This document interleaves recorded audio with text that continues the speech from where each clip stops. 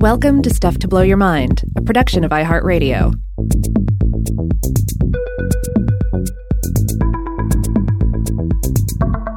Hey, welcome to Weirdhouse Cinema. This is Rob Lamb. And this is Joe McCormick, and it's October, and though we cover horror movies a lot on this show, I guess we have to do some really intense horror this month, and so what better time to introduce our very first Lucio Fulci movie on Weirdhouse. That's right, Lucio Fulci's 1981 film, The House by the Cemetery. This is just a bloody and bonkers tale that has multiple elements in it that I think are worth geeking out over. And it also feels, on some level, it feels like the perfect film to discuss this week, because as of this week, Weirdhouse Cinema has completed its first journey around the sun. We've been doing these episodes for a year now, and you've been either putting up with them or enjoying them with us for a year, and so we appreciate that. Now, Rob, this movie was your pick, so I assume you must have some kind of personal history with it. What is your connection to House by the Cemetery? I think it was the first Fulci film that I saw that really connected with me. That the first film where I felt like, I mean, even his worst films, his less celebrated films, there's generally something enjoyable in them. But sometimes if you're not really a connoisseur, it's easy to get caught up on the things that don't work. Uh-huh. And so I think I'd had that experience with some of his other films, like New York Ripper, and is it New York Ripper? Yeah, I think so. I've never seen that one. And Manhattan Baby, which is a wonderful. I love the title Manhattan Baby because it kind of implies a certain a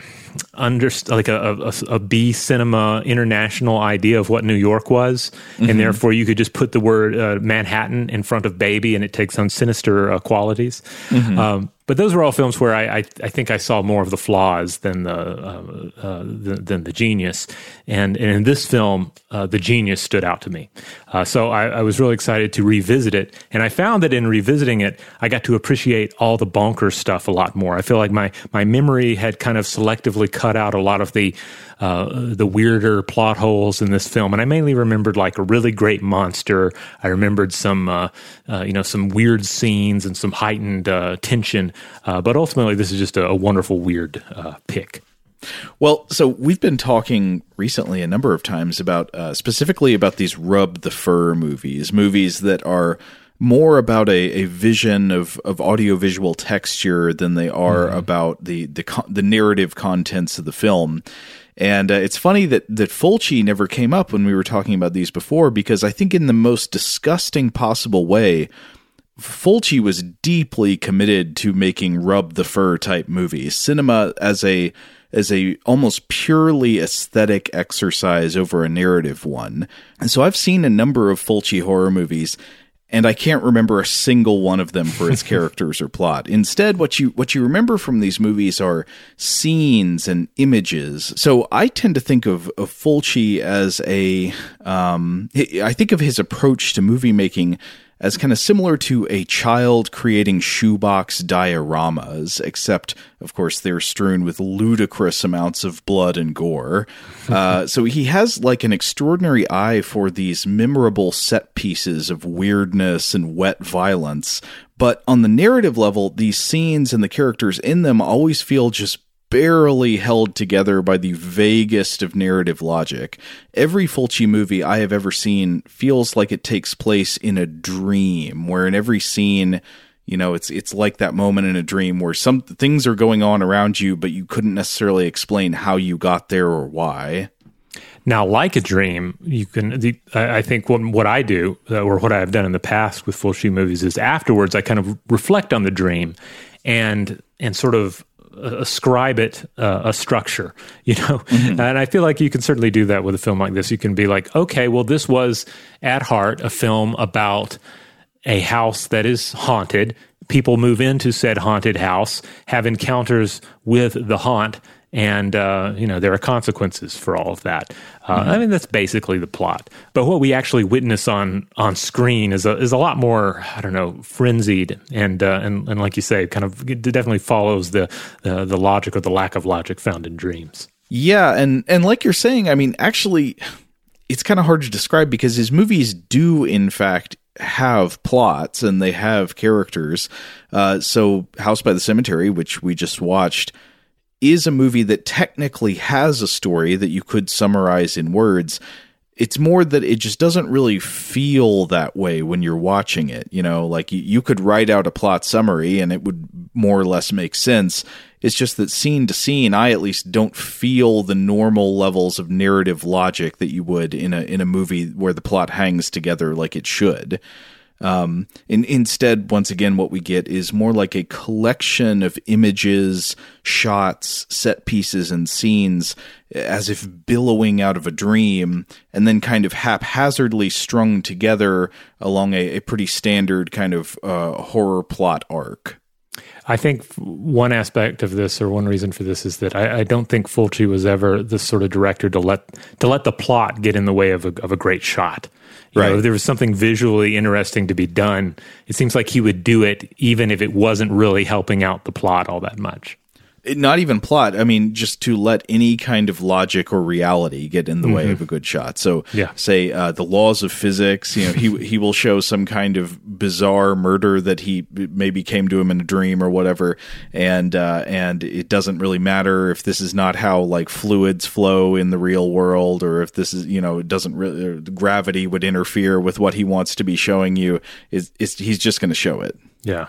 You know, another thing that's kind of interesting about Fulci's horror movies is that though they are classifiable as horror and they generally have, you know, ghosts and zombies, supernatural horror plot elements, I don't know if they're really intended to be scary. I never really find them scary. They're more like disgusting psychedelic art films.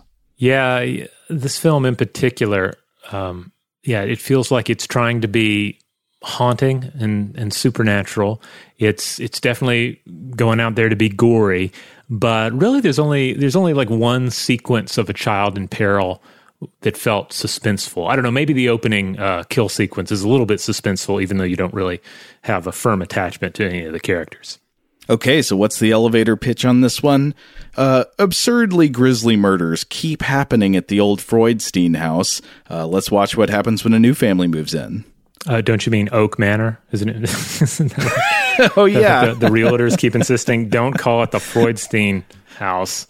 God, I love the cutaways to the real estate office. Yeah, we got a strong real estate agent subplot in this.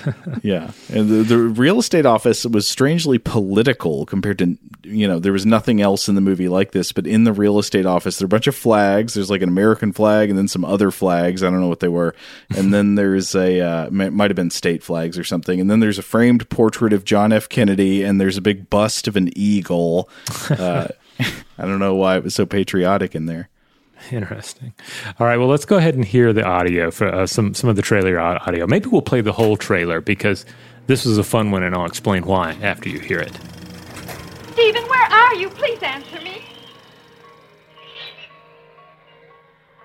Steve! In this house, what you don't know will hurt you.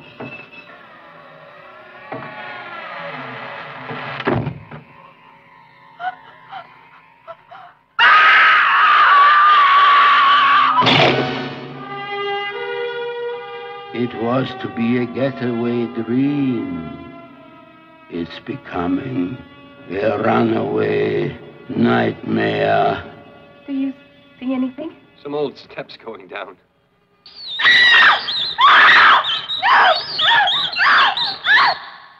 He has been awaiting the arrival of his new guests. One by one, they are disappearing. One by bloody one. No! No! No!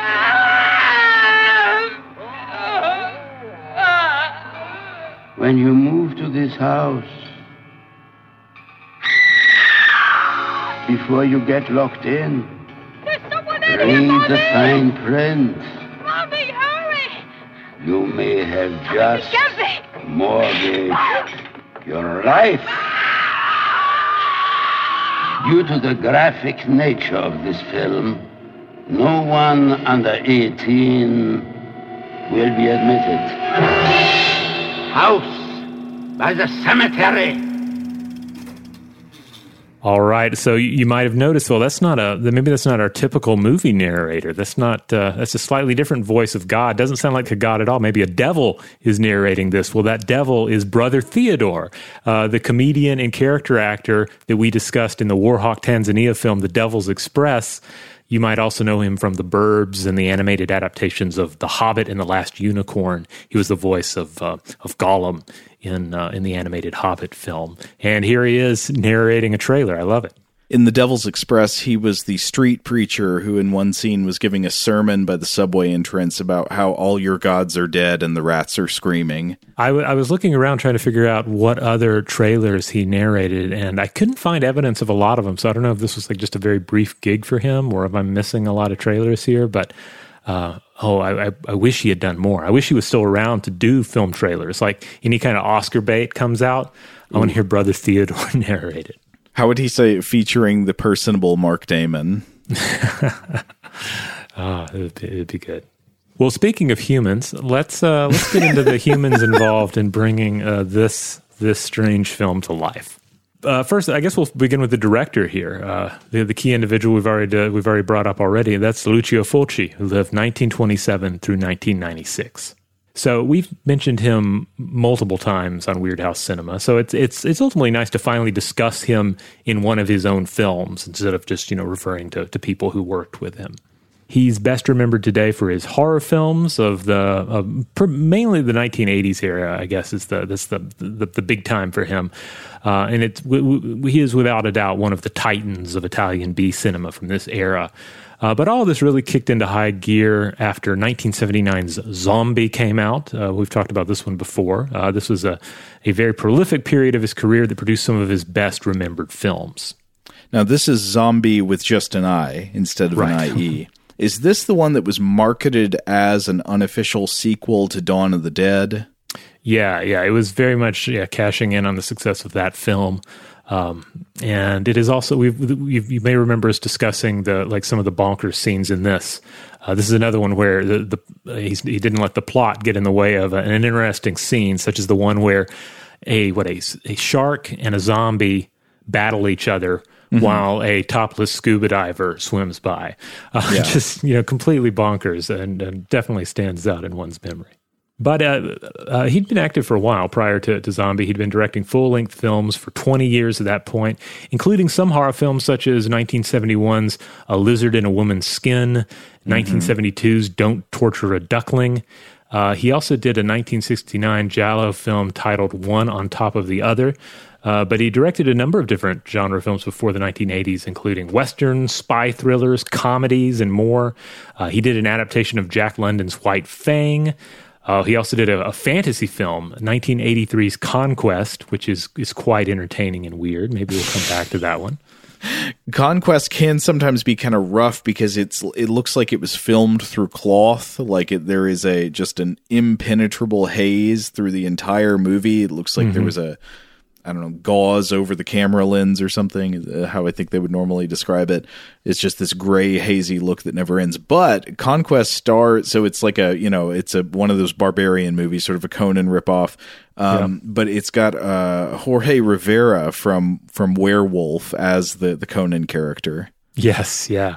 It has a number of fun elements in it. I wonder though if you're one of the things about these films is that some of us saw them years ago with less than great formats. Maybe we even saw them on VHS. So I wonder if the version of Conquest you saw was like one of a more recent restoration of it, or if it was older. Because the film we're talking about here today was recently restored in 2K. And that was the version that I watched in preparation for this episode. And it really did seem a lot clearer than I remember watching it, 10 or 15 years ago. Same. Yeah, this one, it looks a lot better now than the version I saw about 15 years ago. But one more note about one of the movies you mentioned. I've actually seen A Lizard in Woman's Skin. That's a Fulci giallo movie that is very strange. It involves... I think it's one of the number of these Italian gialli that take place in London, if I remember correctly. and it involves like a party house. There's like a it's like a total. I think the plot is the main character and her husband live in one apartment, and then right next door there's a total party house, and she has these like dreams and visions about weird stuff going on in there. I think it's kind of, there's like, I don't know, naked people and panthers wandering around and stuff. Now, if I'm not mistaken, the title on that one has to do with the success of Dario Argento's The Bird with the Crystal Plumage. And if you start looking at titles of Giallo films, you'll find that you have The Bird with the Crystal Plumage come out, and then various other titles that have a similar structure, where it'll be like, the rhino with a diamond toenail, something like that. Yes. That seems to get in on the same trend. Oh man, there's so many Giallo movies with great titles, totally independent. A lot of times I don't even remember which movie the title goes with. There's one that always sticks in my mind called Your Vice is a Locked Room and Only I Have the Key. Got to make copies of that key. Well, anyway, back to Fulci. He died in 1996, and his output slowed down later in life as he wrestled with health issues. But his next to last film was 1990's A Cat in the Brain, which I have not seen and really didn't know much about. I just kind of assumed it was just another standard, bloody Fulci affair, but it apparently stars a fictionalized version of himself. He plays this fictionalized version of himself in the film, seeking the aid of a twisted psychiatrist over his own violent visions. So I watched the trailer for it, and it looks amazing. It's a lot of Fulci ranting, dubbed into English for the the version we would watch, where he's saying things like, "The man was all red, and I wanted to kill him," and then you'll cut to some sort of bizarre sequence. Trying to understand the reception history of Fulci is interesting, because he seems like a figure who simultaneously evokes a disgust reaction from people, and I think a lot of people would sort of look down on as a kind of lowbrow pervert of gore. Somebody who made these gross movies full of almost hilarious quantities of gratuitous blood and guts. And yet at the same time, I think there's a lot of film scholarship on Fulci. I sense that he enjoys a kind of special aura of artistic respect, set apart from most other directors of lowbrow B horror movies of this kind. Yeah, I think part of it may be that he's important enough and ultimately impressive enough that he stands out. He kind of emerges out of that world of Italian B cinema, and therefore he might be the most notorious name that someone is familiar with from that world. But of course, if you dig a little deeper into Italian B cinema, you find plenty of other more notorious names. There are a lot more arguably unsavory characters than Lucio Fulci. I mean, I guess the weird distinction here is that I bet at multiple colleges out there in the world, there are entire courses on Fulci. Like, he's at that level of subject matter worthy of critical analysis, I think.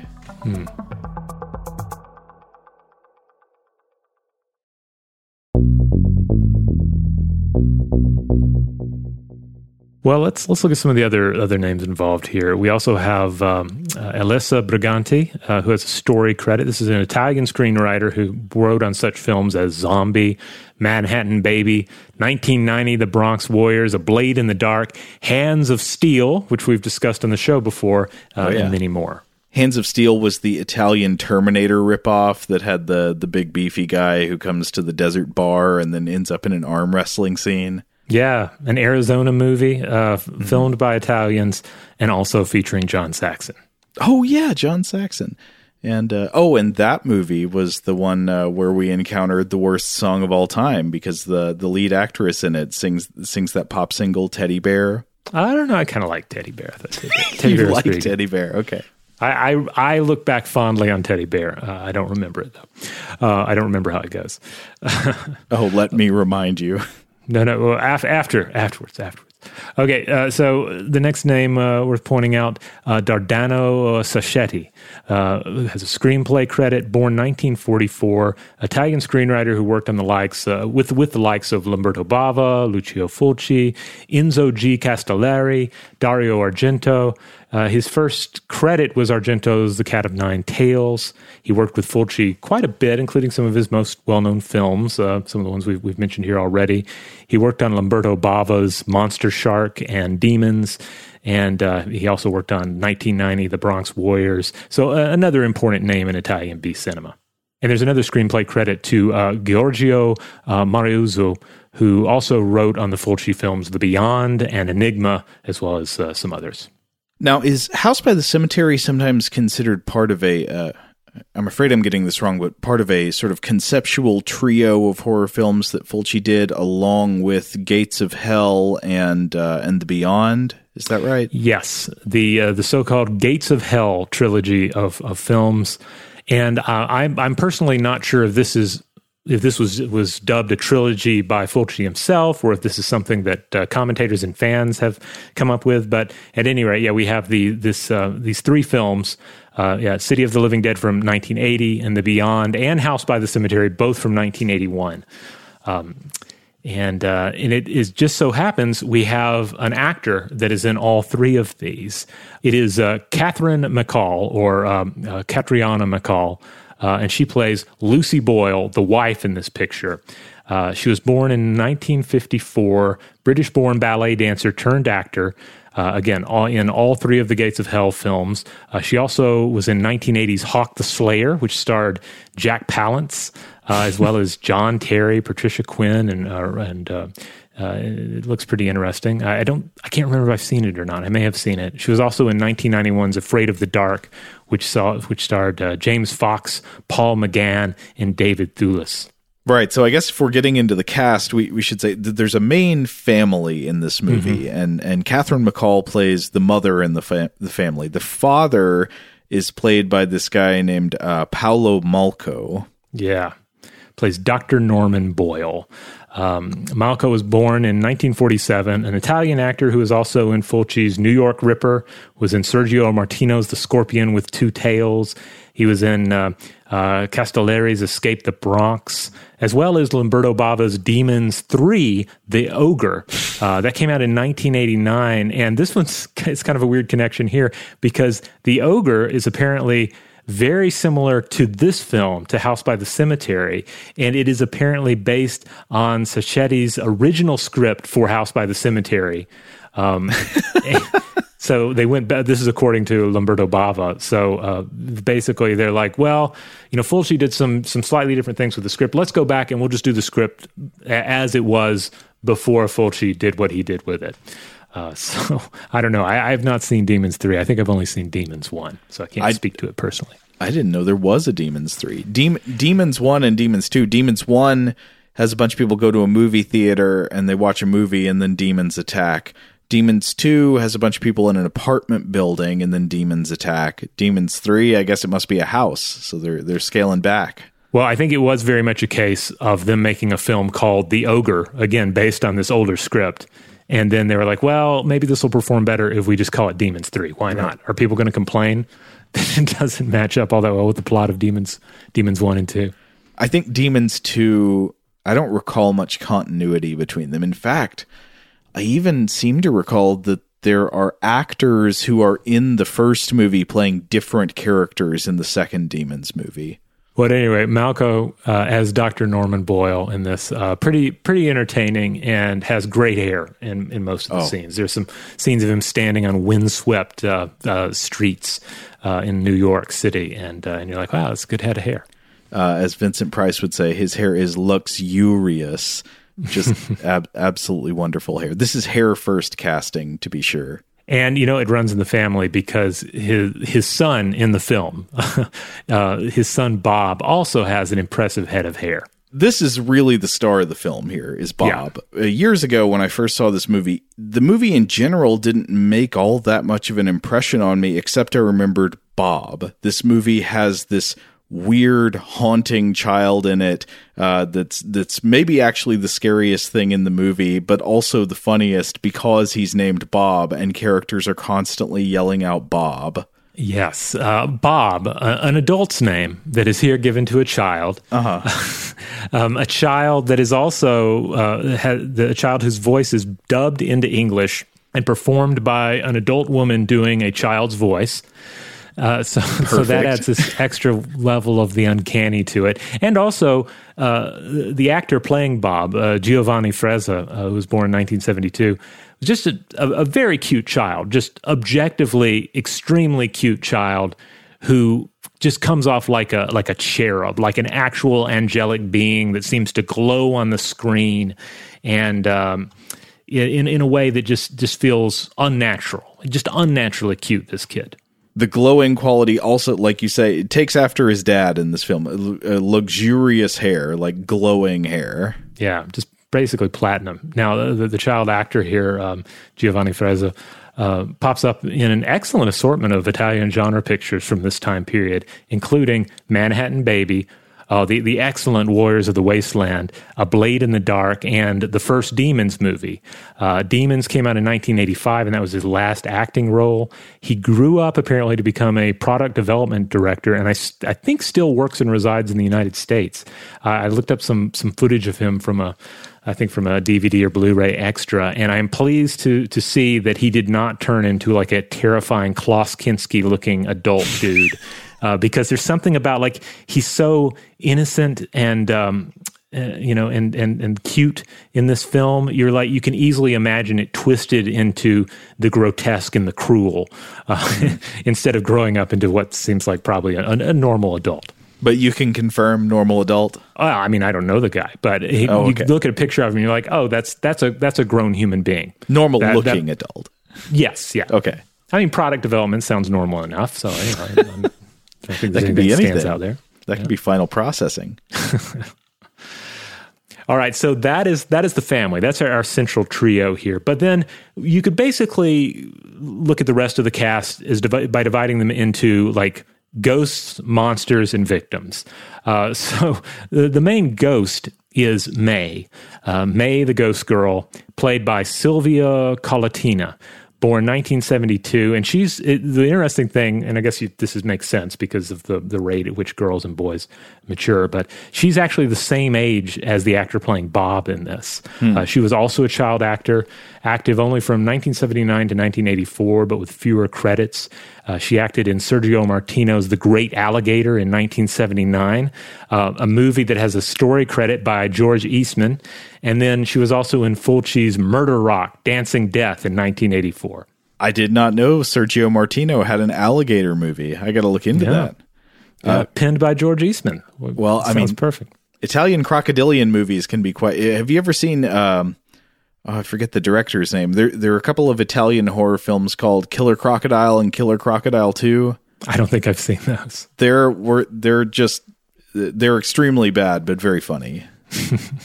Well, as for our ghost here, May, I feel like Colatina's really good in this. You know, it's hard to judge a child actor, particularly if they're dubbed, probably by like a different person. But I don't know. There's a certain quality to her delivery here where I totally buy her sense of like occasional detachment, but also kind of like shocked outrage at the danger that is lurking on the screen.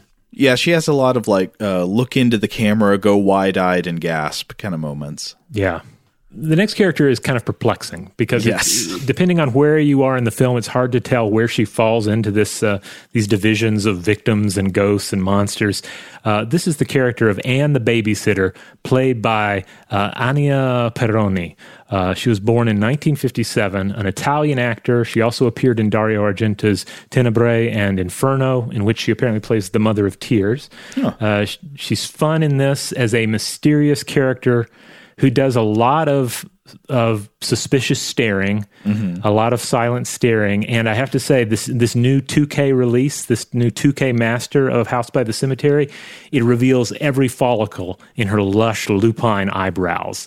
It's pretty great. I was going to point out those eyebrows. So if Paolo Malco, if he was hair first casting, I think this actress was eyebrow first casting. It's all about the eyebrows here. Yeah, I mean, she has really intense eyes as well, but luscious eyebrows. You've never seen eyebrows like these before. And a lot of the scenes, again, getting back to like Fulci never letting plot get in the way of a good scene. I think a lot of his direction was like, yes, stare hauntingly into the camera, keep doing it. Okay, good. That's great. Now we'll move on to the next scene. You almost wonder if a lot of scenes in this movie could have been done with the actors not even knowing yet what they were going to be looking at. It's just we get a lot of footage of the actor going like, oh, and then later we figure out what the image is that they're seeing. Yeah, or sometimes we don't exactly. Yeah. One more actor to highlight, though we may come back to one or two more when we get into the plot, but we also have this realtor character. We have multiple realtor characters, but the main one is Laura, played by the actor Dagmar Lassander. She was born 1943, a Czech-born actor who pops up in a lot of Italian films. And I don't know, perhaps she's just more memorable because of her name. You know, Dagmar Lassander. Lassander tends to stand out in the credits of a film. Her credits include Mario Bava's Hatchet for the Honeymoon, Lamberto Bava's Devilfish, and also Fulci's The Black Cat. Also a picture unrelated to these filmmakers titled Werewolf Woman. So she plays a character in this named, you said Laura, Mrs. Gittleson, right? This is Mrs. Gittleson, yes. Yeah, Miss Gittleson. She's the real estate agent, and there's a great scene where she is trying to back out of the driveway of the titular house, the house by the cemetery, and she like drives over a tombstone and just like swears at it. She's just like, damn tombstones. She's fun in it. Yeah, she's fun. All right, well, let's get to the music, because the music on this film is definitely worth highlighting. This is a fun score. It's a little bit, it's a little bit funky, definitely synthy, and apparently highly influential. I saw it pointed out that some of the music that was used or created for Garth Marenghi's Dark Place years later, it's kind of like a direct reference to the score to this film. That makes so much sense. And a lot of what's funny about Garth Marenghi's Dark Place is just slightly tweaking things that are already true about House by the Cemetery. Like some of the kind of the vibe in the dialogue scenes with these long pauses between lines and awkward staring. Yep, absolutely. In fact, I even thought of Garth Marenghi's Dark Place, and there's one part in the movie where Paolo starts listening to a tape by the old doctor that starts talking about blood, and I wanted to complete it with and bits of sick. Yeah, I had the same thought. That's a great sequence too, by the way. Yeah, listening to that, and aren't we're presented with visuals of blood flowing over a tombstone? Yes. Yeah. All right, so the individuals responsible for this music, primarily Walter Rizzati. I'm not sure when this Italian composer was born or if he's still with us. I couldn't find any dates on him, but he seems to have been primarily active from 1966 through 1993. His notable scores include this one, 1990, The Bronx Warriors, as well as some various action films. I think this is the main standout. But you also have Alexander Blanksteiner on this with an additional music credit. You might remember him as the guy who gave us that fabulously funky disco score for Cannibal Apocalypse. He has composition credit on 5 of the score's tracks. So it all comes together, again, into just a very fun score that is occasionally definitely gets into this kind of cheesy groove that only works with this film, but I think is overall pretty excellent and has some wonderful moments of horror synth work. And I thought we might have a taste of it right here.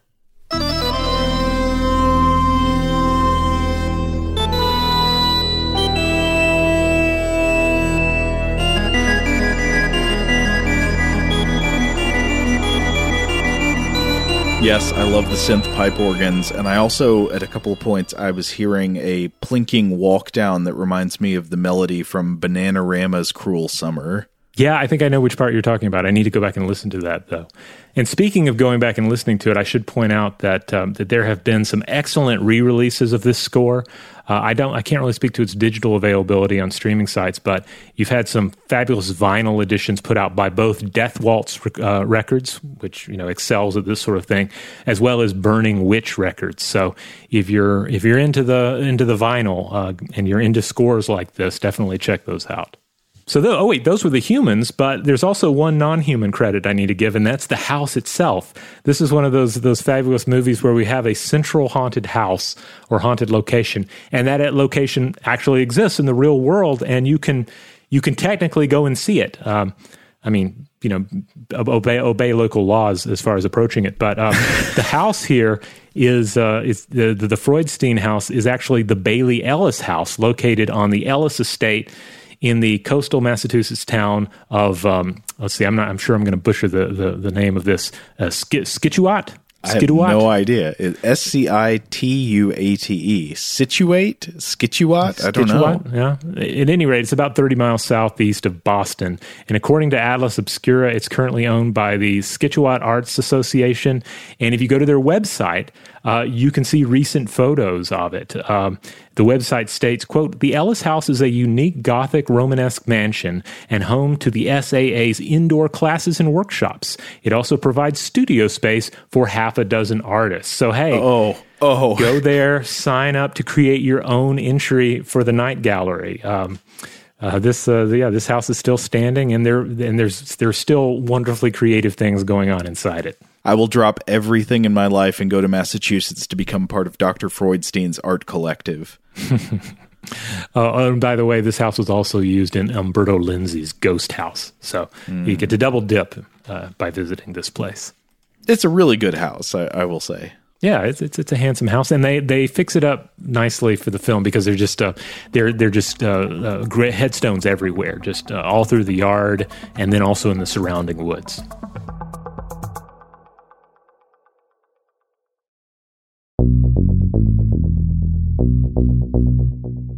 All right, now here's the part of the episode where we would normally start getting into a full plot breakdown. I don't know if that's quite the terminology to use here. I think what happens is we are going to be able to describe a bunch of scenes that happen in the movie, but I don't know if we can really explain the plot. Right. I mean, there's still things I do not understand, and I've seen this film more than I've seen some truly, subjectively great works of art. I've also, especially on this last viewing, I really tried to understand everything. You know, it was like I was going to be quizzed on it. Can I really speak to what's happening in this movie? And I really can't explain some of the choices and elements here, though I will try. We will at least try to describe a number of the dioramas that Fulci creates in the shoebox of this film. Yes. So from the very opening, I got to say, especially with this restoration, it looks great. The house is beautifully framed on the opening shot with it's got the dark in the background with tombstones and dead limbs in the foreground. I assume I can't remember if you mentioned this a minute ago. Is there actually a cemetery by the house, or were the tombstones added for the film?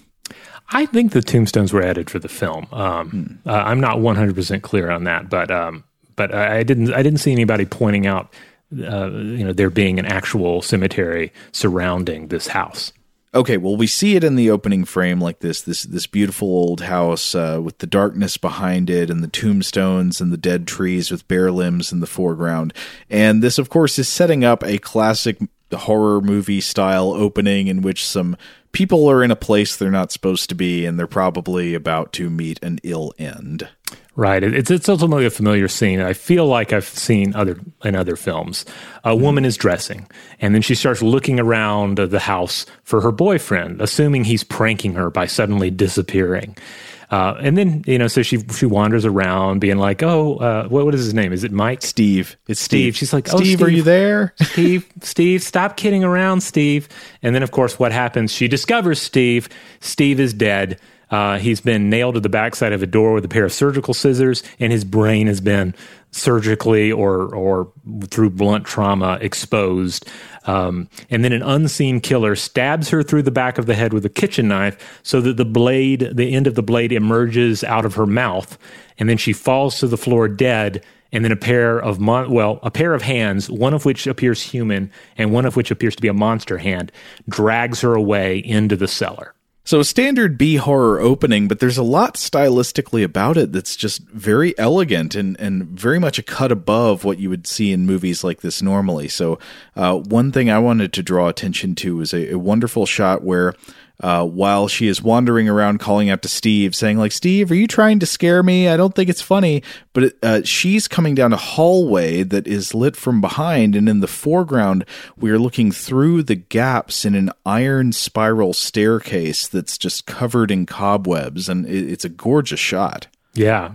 And a great shot of this seemingly endless cellar in this house. I mean, it's supposed to be a haunted house, so it makes sense that maybe the cellar doesn't obey the laws of reality and space and time. But yeah, it seems enormous, and it seems like there are corners of it that haven't been explored in like a century and a half. I ultimately love the unreality of this cellar. But then after the opening murders, you get some music, of course, this electronic organ fugue. You get the title. It says House by the Cemetery. And then there's an interesting compositional shift coming up. So you see the same house and a girl standing in the window looking out, making kind of a scary screaming face, which then crossfades to a black and white photograph hanging on a wall of that house with the girl looking out the window with the screaming face. Then you see a title that says New York, pulls back. The wall is in a modern apartment, modern at the time the film was made. And then sitting there staring at the photo is a profoundly uncanny blonde child. Ladies and gentlemen, it's Bob. I want to come back to that ghost girl for a second because, yes, she's haunting in the photo, but the face she's making, it could be interpreted as fear, but it's also the kind of face that a child like this would make when somebody does a cannonball into a swimming pool in a Kool-Aid commercial. You know what I'm saying? Yeah. Whoa! Yeah. That's radical. And it is radical. But yes, now we meet Bob. And we say we meet the whole family. Yeah, there's Dr. Norman Boyle. There's his wife Lucy Boyle. There's adorable Bob, who we've already described, disturbingly cherubic, and speaks in the dubbed voice of an adult woman doing a kid's voice. It's so uncanny. Yeah, and there a lot of scenes too of Bob playing just way too diligently with his toys. Yes. Like who has ever given a remote control car to a child and seen them get this much usage out of it? It's really not fair. Well, this movie also, I'm not sure if it understands that remote control cars don't work in the woods where the ground is covered in leaves and is not flat. Yeah. Oh, but so here's a question I have. Mm-hmm. Is Bob like Danny Torrance? Like, is he psychic, or is just the ghost girl picking him as a regular non-psychic person to send messages to? I don't know. I mean, May only speaks to Bob, right? Bob seems to be the only one who can see her. So it's either she can speak to him because he's a child or he's a special child. But I have a suspicion that the idea is that children are weird and can see ghosts. Okay. So it's not him in particular. He's just a child, and the child's mind is open to the spirit world in a way that the adult's mind is closed. I guess so, but ultimately that's just how I choose to interpret it, and I'm not sure where Fulci actually stood on this. Well, immediately what happens here is that Lucy, the mother, comes in and is like, hey, Bob. And Bob's like, well, I'm hearing voices talking to me out of this photograph. And she's just like, oh, haha. And he's like, Mommy, why does that girl in the photograph keep telling us we shouldn't go to the house? And the mom can't see the girl in the window in the photo, so she just kind of shrugs it off. But then we see a kind of alternate reality where May, the ghost girl, and I guess her mom are standing in the woods somewhere. I guess they are standing among the tombstones in the cemetery outside the house, and we're told that this is in New Whitby, Boston. Yeah. This film, most of these scenes were filmed in Massachusetts, take place in Massachusetts, and this is ultimately a Massachusetts film. Maybe our first. I'm not sure if we've. I can't remember if any of the previous films we've watched have been set or filmed there. I believe this film is sort of trying to tap into some Miskatonic magic. Yeah, I think so. But that doesn't mean we don't have a brief stopover in New York City. On the streets of New York, Dr. Norman Boyle is seen chatting with Professor Mueller, who is played by the director, Lucio Fulci. And they're discussing Boyle's research. He is about to move his entire family out of the city into rural Massachusetts so that he can continue the suicide research that his colleague, Dr. Peterson, was doing right before said colleague murdered his mistress and committed suicide himself. Now, what sort of research could this possibly have been? What breakthroughs was he making? I have no idea. And there's not a lot there are not really any answers to be found in the film. What a setup. And yeah, this scene on the sidewalk is hilarious. And I think maybe it's supposed to be. I don't think this is unintentional, because Fulci is talking to this lead actor here with, the glorious head of hair. And Fulci's, I guess, playing an older colleague who's got this ridiculous, huge red bow tie and these thick glasses. And as he's talking to Paolo here, to Norman Boyle, he says, and there he was, researching suicide, times we have to live in. Taxi! And he just hails a taxi, hops in, and takes off. That's just New York living. Yeah. You got to keep moving, otherwise the Manhattan babies will catch up with you. So next, the family is driving out to the house, and this is one of the parts where I heard that walk down melody that sounds like a Muzak version of Cruel Summer. But this is also at the part where the dad is talking about how if it weren't for so-and-so, I don't remember who he's talking about, we wouldn't have a house to live in where we're going. We'd have to live in a tent. And Bob yells, I wish.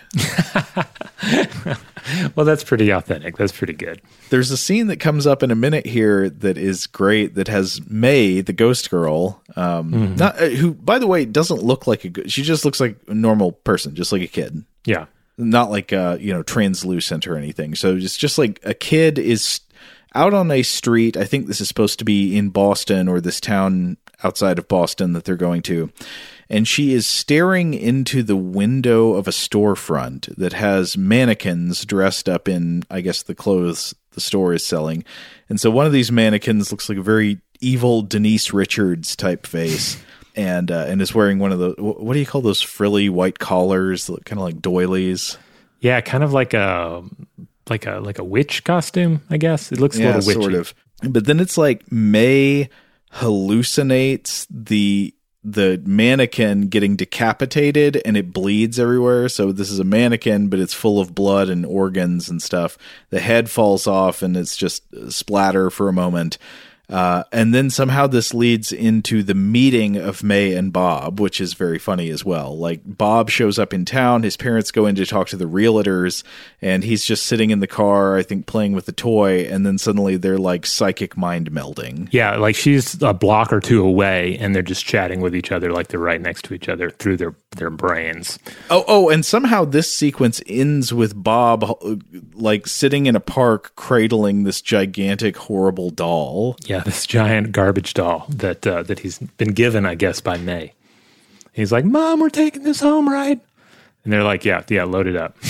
Load up your garbage doll. But so from here, we get the family moving into the new house, and there's a lot of great photography. We get to see them interacting with the realtors. This is where there's that funny scene where Ms. Gittleson drives over a tombstone and then yells at it. And Lucy, the mother, has this strange freak out about the doll that Bob found. It's like, but it's after they get back to the house, so I didn't really understand that. He brings this disgusting doll home, and then it's sitting there in the house, and she sees it, and she's like, "What?" Does a whip zoom on her eyes. This movie loves whip zooms, by the way. Did you notice that? Now that you pointed out, yeah, there's a lot of whip zooming going on. Sometimes in situations where it wouldn't seem to make total sense, like, it will happen in cases where somebody's having a horrible vision, but it also sometimes just happens in the middle of a conversation. Yeah. Now, this is the point in the film where we introduce one of my favorite characters, and we've already talked a little bit about her, the actor playing her, but Anne, the babysitter with the magnificent eyebrows, shows up. And apparently we're supposed to connect her to the mannequin that we saw. The mannequin that's head fell off in the window is supposed to look like this actor, even though she really doesn't. And I got more caught up on the fact that she looks like a particular former first lady of the United States. But it's supposed to be Anne. It's supposed to be Anne, apparently. I didn't notice that, but yeah, you're right. But yeah, well, I was thinking Denise Richards, but either way, yeah, it doesn't exactly look like Anne. I guess it has long brown hair and intense eyebrows. So there you go. But anyway, when Anne shows up, she's just a lady in their house suddenly. They're unpacking or something, and suddenly a person's there, and they're like, huh?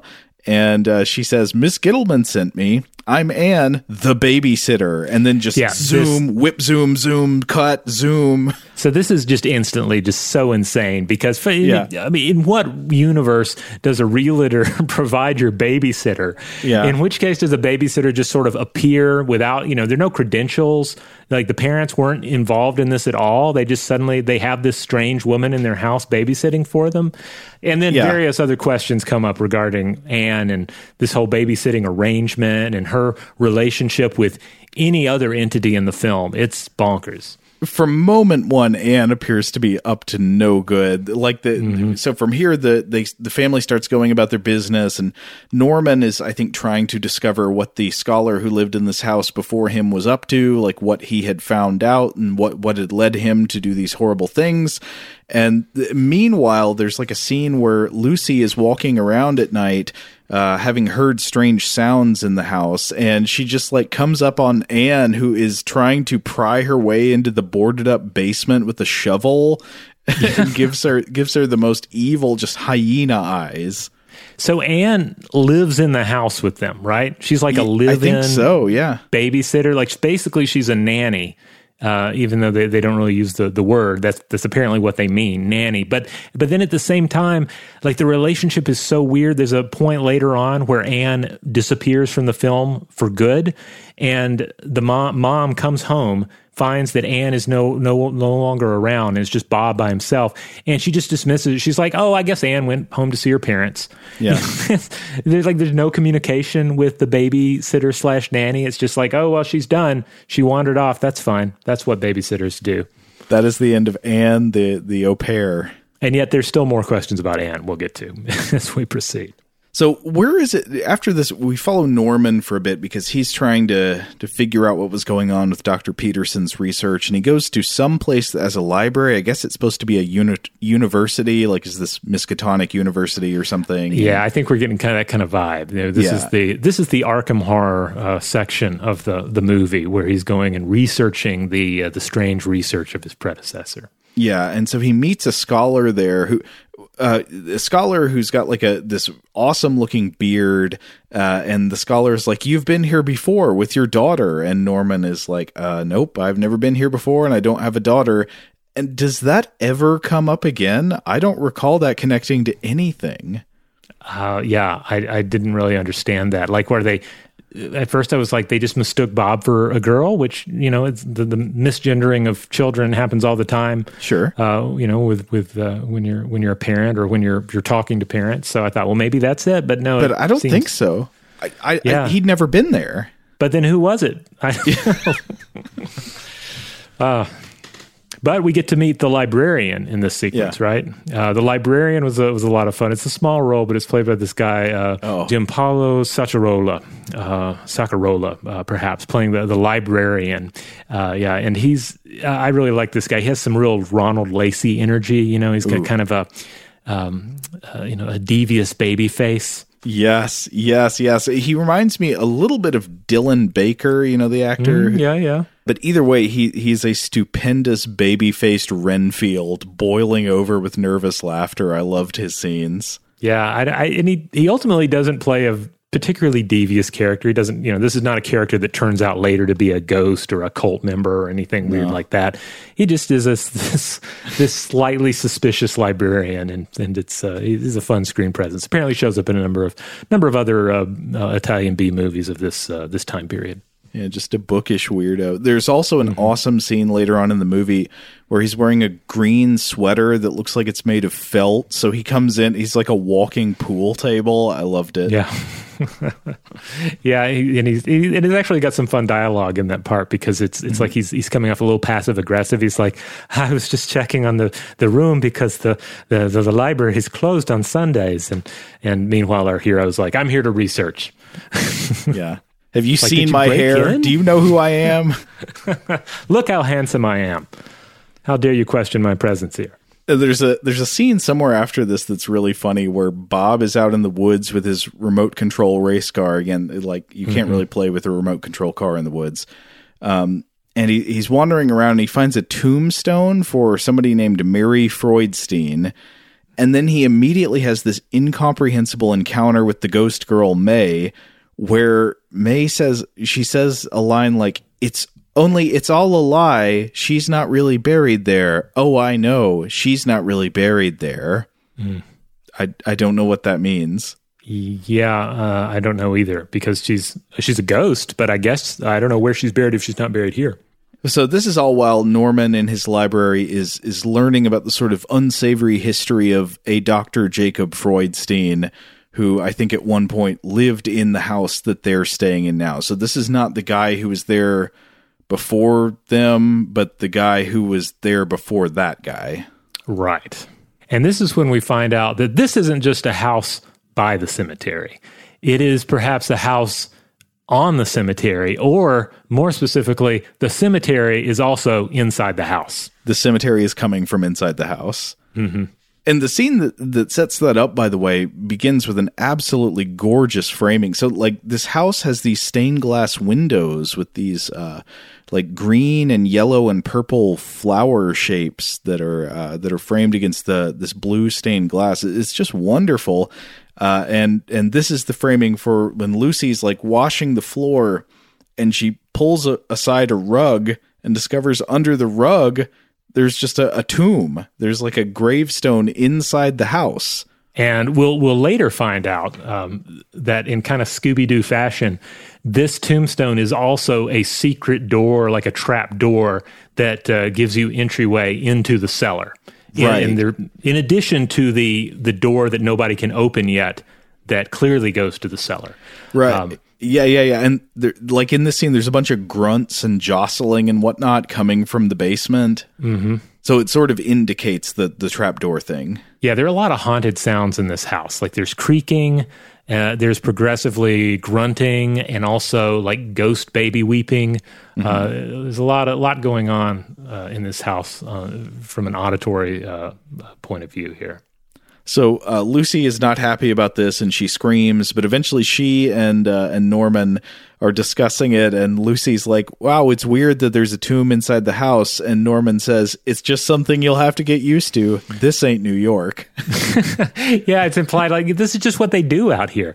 Yeah, and I remember thinking, is this ever a thing? I don't think I've ever visited a historic home where they're like, and now you'll notice there's a gravestone in the middle of the house.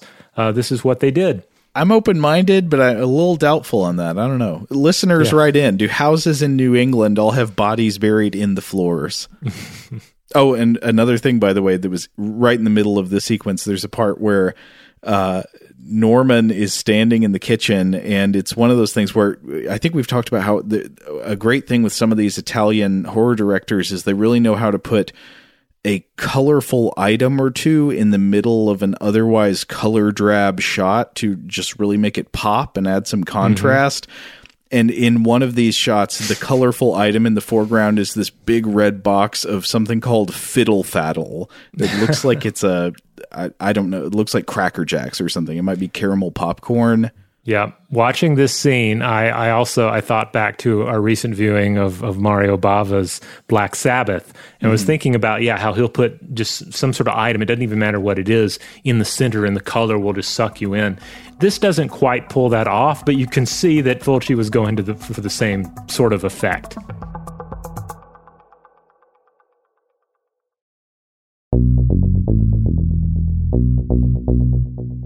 But I guess this is all leading up to one of the finest sequences in the entire film, which is the bat scene. Oh, God. The bat scene is so good, and it comes from the first time the family actually decides to venture into the basement. So earlier, Anne was trying to pry her way into the basement in the middle of the night. Nobody ever explained that. I don't know why. She doesn't explain why. I don't think the movie addresses why she was trying to pry in. But if it does, then I missed it. But eventually the whole family goes in, and there's this great scene of Norman, the dad, trying to unlock the door to the basement by prying at the key with the sharp edge of a kitchen knife. So he's got a kitchen knife like wedged in it, blade out, like blade poking into the metal of the key, and just twisting and wrenching it over to turn the lock. One of several scenes where people are trying to open or are opening doors using knives in the most unsafe manner possible. Yeah. In a way, it's very effective because you can't help but cringe watching them do this.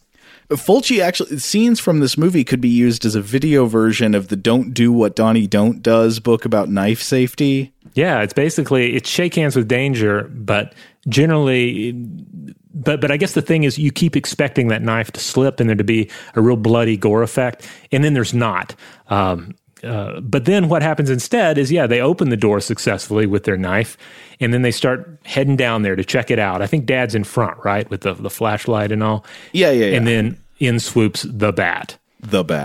And this is a great scene because the bat latches onto Norman's hand, and then he still has a knife, so he stabs it like 1,000,000 times, like backing up out of the cellar into the kitchen, just still stabbing at this bat that's affixed to his hand, producing about 6 bats worth of blood in the process, and just getting it everywhere. Flinging bat blood on everyone in the room, and it's just stuck on his hand like a leech. Like it's just on, you can't pull it off, and he's just stabbing and getting blood on his whole family, and it's absolutely ludicrous. This scene is everything. By the way, I got to say, it compares quite favorably to another bat attack film from an Italian horror movie.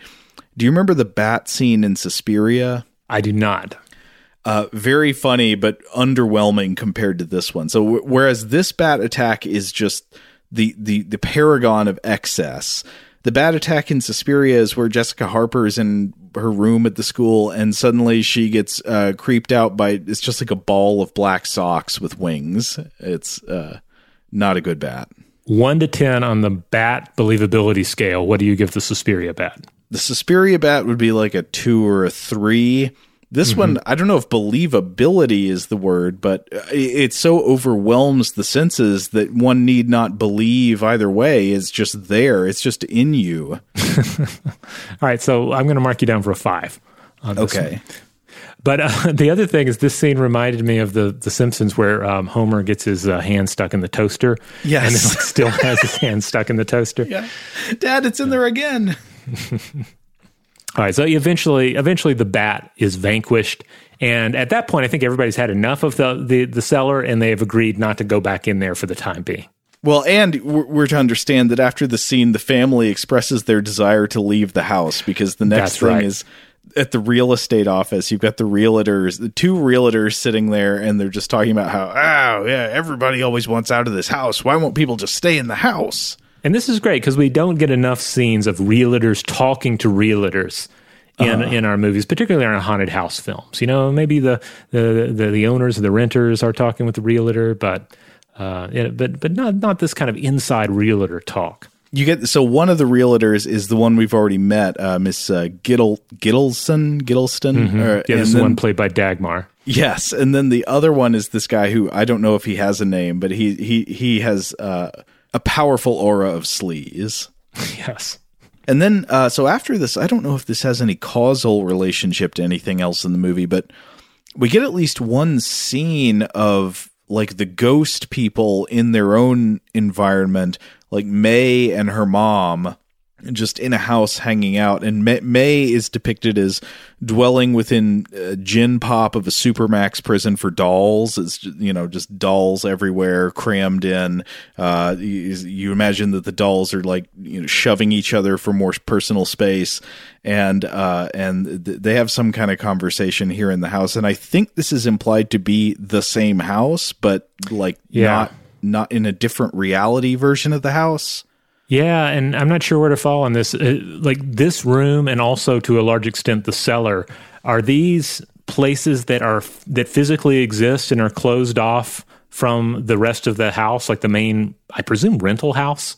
I forget if they were supposed to have purchased this house, or surely they're renting. You don't just buy a haunted house, you want to rent. But I don't know if these are rooms that physically exist, or if they are essentially ghost rooms and ghost domains, and ultimately the house by the cemetery is kind of like the House of Leaves, and it doesn't obey the typical laws of time and space. That's a nice comparison. Except I would say House of Leaves is somehow less confusing than House by the Cemetery. So from here, the movie kind of ramps up more into attack mode. Multiple characters are going to get slaughtered by the monster here. There's a scene where the real estate agent, Miss Gittleson, just kind of pops into the house to wander around. There's some beautiful, eerie shots of the house, like that same window, the bay of windows with the stained glass and all that. And there are these lamps, these globe-shaped lamps beside them. Is wonderful composition. But so this lady's wandering through the house, and she gets attacked by the tomb, like the stone slab over the tomb that Lucy discovered there. It bites her leg, essentially, and then she is killed by the monster hand guy from the beginning of the movie. And that's the doctor. That's Dr. Freudstein, who we will increasingly see a lot more of. Right. Well, we don't see it's still just his hands here. Like that's the big reveal at the end of the movie, is getting to see his full form. Here you just get hands, and then this lady gets murdered in a scene of an absolutely ridiculous excess of blood. Yeah, this is I think he stabs her with a poker multiple times. Yeah. So sometime around this point in the movie, also Norman discovers the cassette tapes made by his predecessor, by the previous scholar who was working in this house. And this guy Peterson, and Peterson's recording himself talking into a tape recorder about the Freudstein house. He seems to be losing his mind. He says, "The house, it draws me like an infernal magnet. How many have wandered into the waiting spider web? The smell of the rooms terrifies me." And then eventually we get to him saying, "Blood, blood, blood," which of course it will be irresistible to all the Garth Marenghi fans out there. Yes. But then the scenes right after that are really full of Stop and Shop. So like the mom comes home with the grocery bag that has the Stop and Shop logo on them. Honest Values are what Stop and Shop is all about. And then there's Stop and Shop brand cartons of milk everywhere. Yeah. Adding that, some level of that red Mario Bava pop to the background. Yeah. But here characters really start going down in the basement. So like Anne's going to go down in the basement, Bob's going to go down in the basement, and this is third act territory here. Yeah. So first of all, one of the people that goes down into the basement is Anne. And this is ultimately a sequence that really raises even more questions for me, because after the real estate lady is again just brutally murdered in the upper portion of the house and then dragged into the cellar, it appears that Anne has spent quite a bit of time cleaning up after this murder. The mom comes back. Apparently, they went out to a restaurant last night. They had invited Anne, but Anne was going to go, quote unquote, visit her parents. Which apparently means clean up after the murderous creature / ghost / whatever that lives in the cellar. And then she just kind of avoids the topic about what she's doing. But she's like clearly cleaning up all this blood. So it's like, is Anne working for the presence in the basement? Is she a thrall of the forces in this house? What is it? It's not explained. And then when Anne goes looking for Bob, wanders into the basement, the force brutally murders her, like chops her head off with a knife. And so it's like, well, what was that all about then? Did she work for the thing in the basement? Did she work for some other force? Like, what is the arrangement here? I have no idea. Yeah, I could not understand it all. At first, it seems like she is working for the monster, and then she's surprised when she encounters it. And so yeah. I don't know. Yeah. Why was she cleaning up the blood? Yeah. Yeah, she died like she lived, a complete mystery. Okay, but when Bob's in the basement, then this is where the cellar really takes on this strange otherworldly dimension, because there are these sounds and creepy sights. We keep seeing these big beast eyes glowing in the dark that remind me of the eyes of the crate dweller from Stephen King's Creep Show. And it's easy to think when you first see them, oh, these must be the eyes of the presence in the basement. These are the eyes of Dr. Freudstein.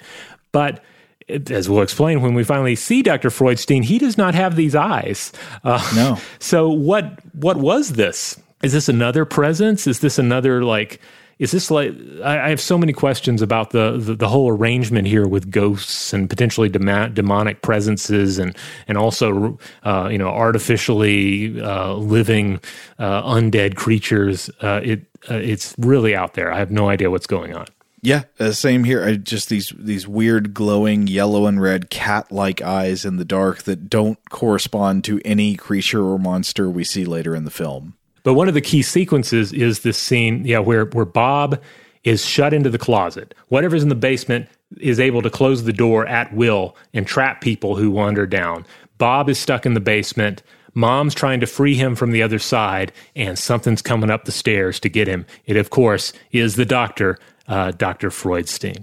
Now, we don't fully see his face yet. That reveal is still coming, but one of the funniest parts, again, is that Lucy is trying to get in to help Bob, and she's literally prying at the basement door with a kitchen knife. So it's just the knife in the door jamb, just prying.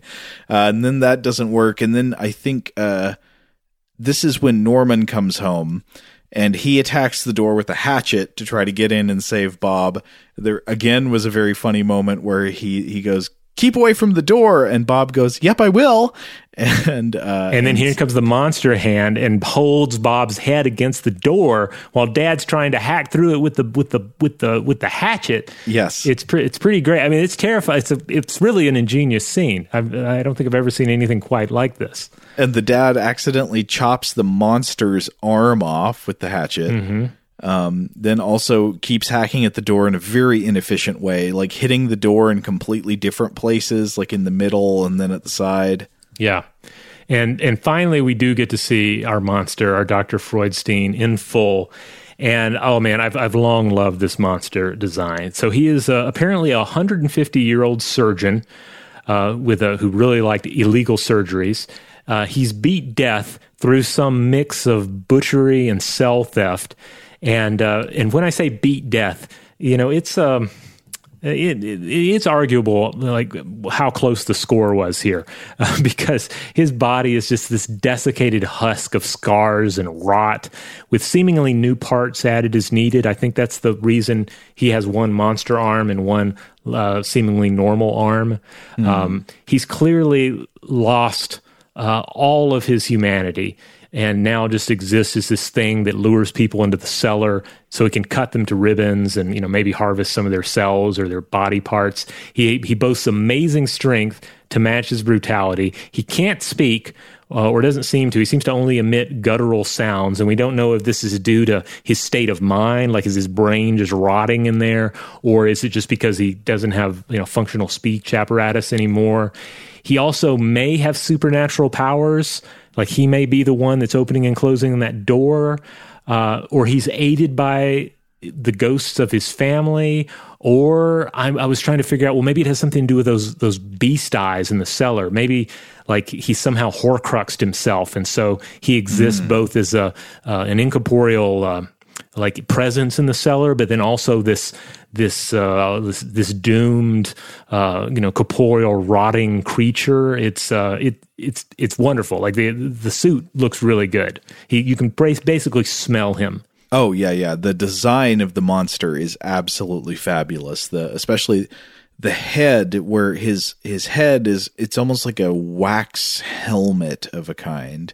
With these deeply recessed eye sockets that don't appear to have eyes in them, and no mouth. Yeah, the mouth part is just kind of smoothed over and is just this vertical scar now. It's excellent. Yeah, there's kind of a body's exhibit sensibility to his head, like he's been plasticized.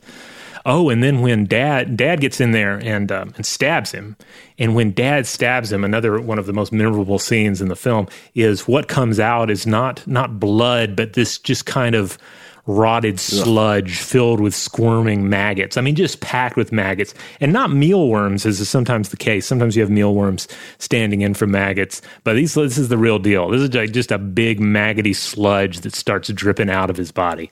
Yeah, tremendously gross and in some ways beautiful monster design. Now, here are the big spoilers. What happens when the family, the final three, go up against Dr. Freudstein?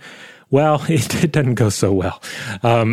Dad, gets in there and gets some stabbing in on Dr. Freudstein, but then Dr. Freudstein rips Dad's throat out in a very grisly sequence. And then Mom and Bob are going up these stairs to that tombstone trap door and trying to force it open so that they can escape. And Freudstein ends up grabbing Mom and like dragging her down the stairs, bonking her head on each rung. And then I think this must have been I don't know if this was a cut scene, but like the next scene you see is like her head has been dashed to pieces on the concrete floor. And then the creature's coming back up. Freudstein's coming back up to get Bob. And Bob manages to squeeze his way out and is pulled to safety by May, the ghost girl. Yeah, so I was confused about the ending. Does Bob escape the monster by becoming a ghost? I don't know. Does this mean Bob dies or Bob crosses over, or has Bob been saved in the physical world by May? I'm not sure. I really don't. Yeah, I'm not sure. I think it's intentionally haunting and vague, and Fulci does nothing to clear it up by having the final shot in the film be this wide shot of the house again, and then there's a quote there attributed to Henry James. It says, "No one will ever know whether children are monsters or monsters are children." So I want to reveal something. This didn't exactly sound like Henry James to me, and I was like, I wonder if that's an authentic quote. I looked it up. It appears it is not. I could not find this as a Henry James quote anywhere, and I could find people saying that Fulci made this up and attributed it falsely to Henry James. Why pick Henry James? I'm not sure. I mean, Henry James, like, what's the connection there? I guess James wrote Turn of the Screw, which is a horror classic. Otherwise, I don't know. I have no idea. I mean, maybe he was just inspired by the works of Henry James and just wanted to throw in a quotation, but then not a real quotation. I don't know. Good choice either way. Good choice. So there you have it. House by the Cemetery. There's so much to love in this one. Well, so one of the things I did think was actually kind of interesting toward the end was, did I understand correctly that a lot of the times the characters have heard a sound of a child sobbing and they thought it was Bob, and so they were looking for Bob, but it wasn't Bob. It turns out it was the monster, and the monster was sobbing with the voice of a child? I'm not sure. Possibly, but also I think those are possibly just ambient ghost noises, like ghosts of all the children, because we get these scenes of all these other bodies that have been cut to pieces down there. We see at one point like a slaughtered child that looks a little bit like Bob, and I don't know if this is a vision of the potential future or this is a child that was killed in the past. I think there's that's during the playing of the haunted tape. Oh, yeah, the haunted cassette tape. Where Dr. Peterson is like, oh, not the children, the children. It's labeled, I think it says Peterson Personal. Yes. And you remember what Norman does with that after he's through listening to it? He's like, well, this is going directly into the fire that's burning in the library on a Sunday when it's closed. Why is there an open brazier in the library? Is that to keep the place warm, or just in case cursed documents or recordings are found? There's like a sign saying, remember, if you find a cursed document or cassette tape in the library, incinerate immediately. Be considerate of others. I mean, I got to say, we're deep enough in the dream logic of the plot by that point. It feels right. Yeah. So I guess that's House by the Cemetery. That is it. House by the Cemetery. So this one's pretty widely available at this point.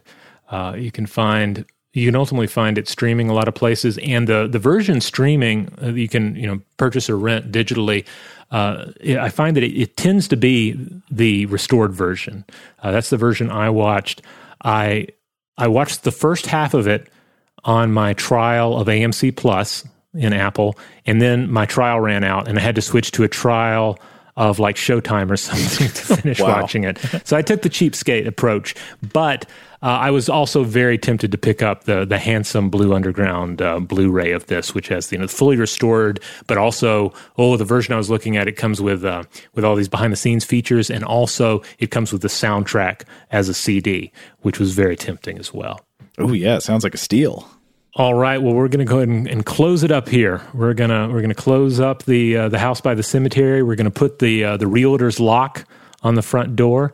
And we'll be back next week with another weird film. But yeah, thanks again for everyone who's enjoyed these or put up with these episodes over the past year. If you want to listen to more episodes of Weirdhouse Cinema, we air it every Friday in the Stuff to Blow Your Mind podcast feed. We're primarily a science podcast, believe it or not, and we do our core episodes on Tuesdays and Thursdays. I know it's kind of hard to tell during the month of October because we have a lot of creepy content thrown in there if you're just discovering us or something. But yeah, core episodes on Tuesdays and Thursdays, Artifact or Monster Fact on Wednesday. On Monday, we have listener mail, and over the weekend, we air a rerun. Huge thanks, as always, to our excellent audio producer, Seth Nicholas Johnson. If you would like to get in touch with us with feedback on this episode or any other, to suggest a topic for the future, or just to say hello, you can email us at contact@stufftoblowyourmind.com.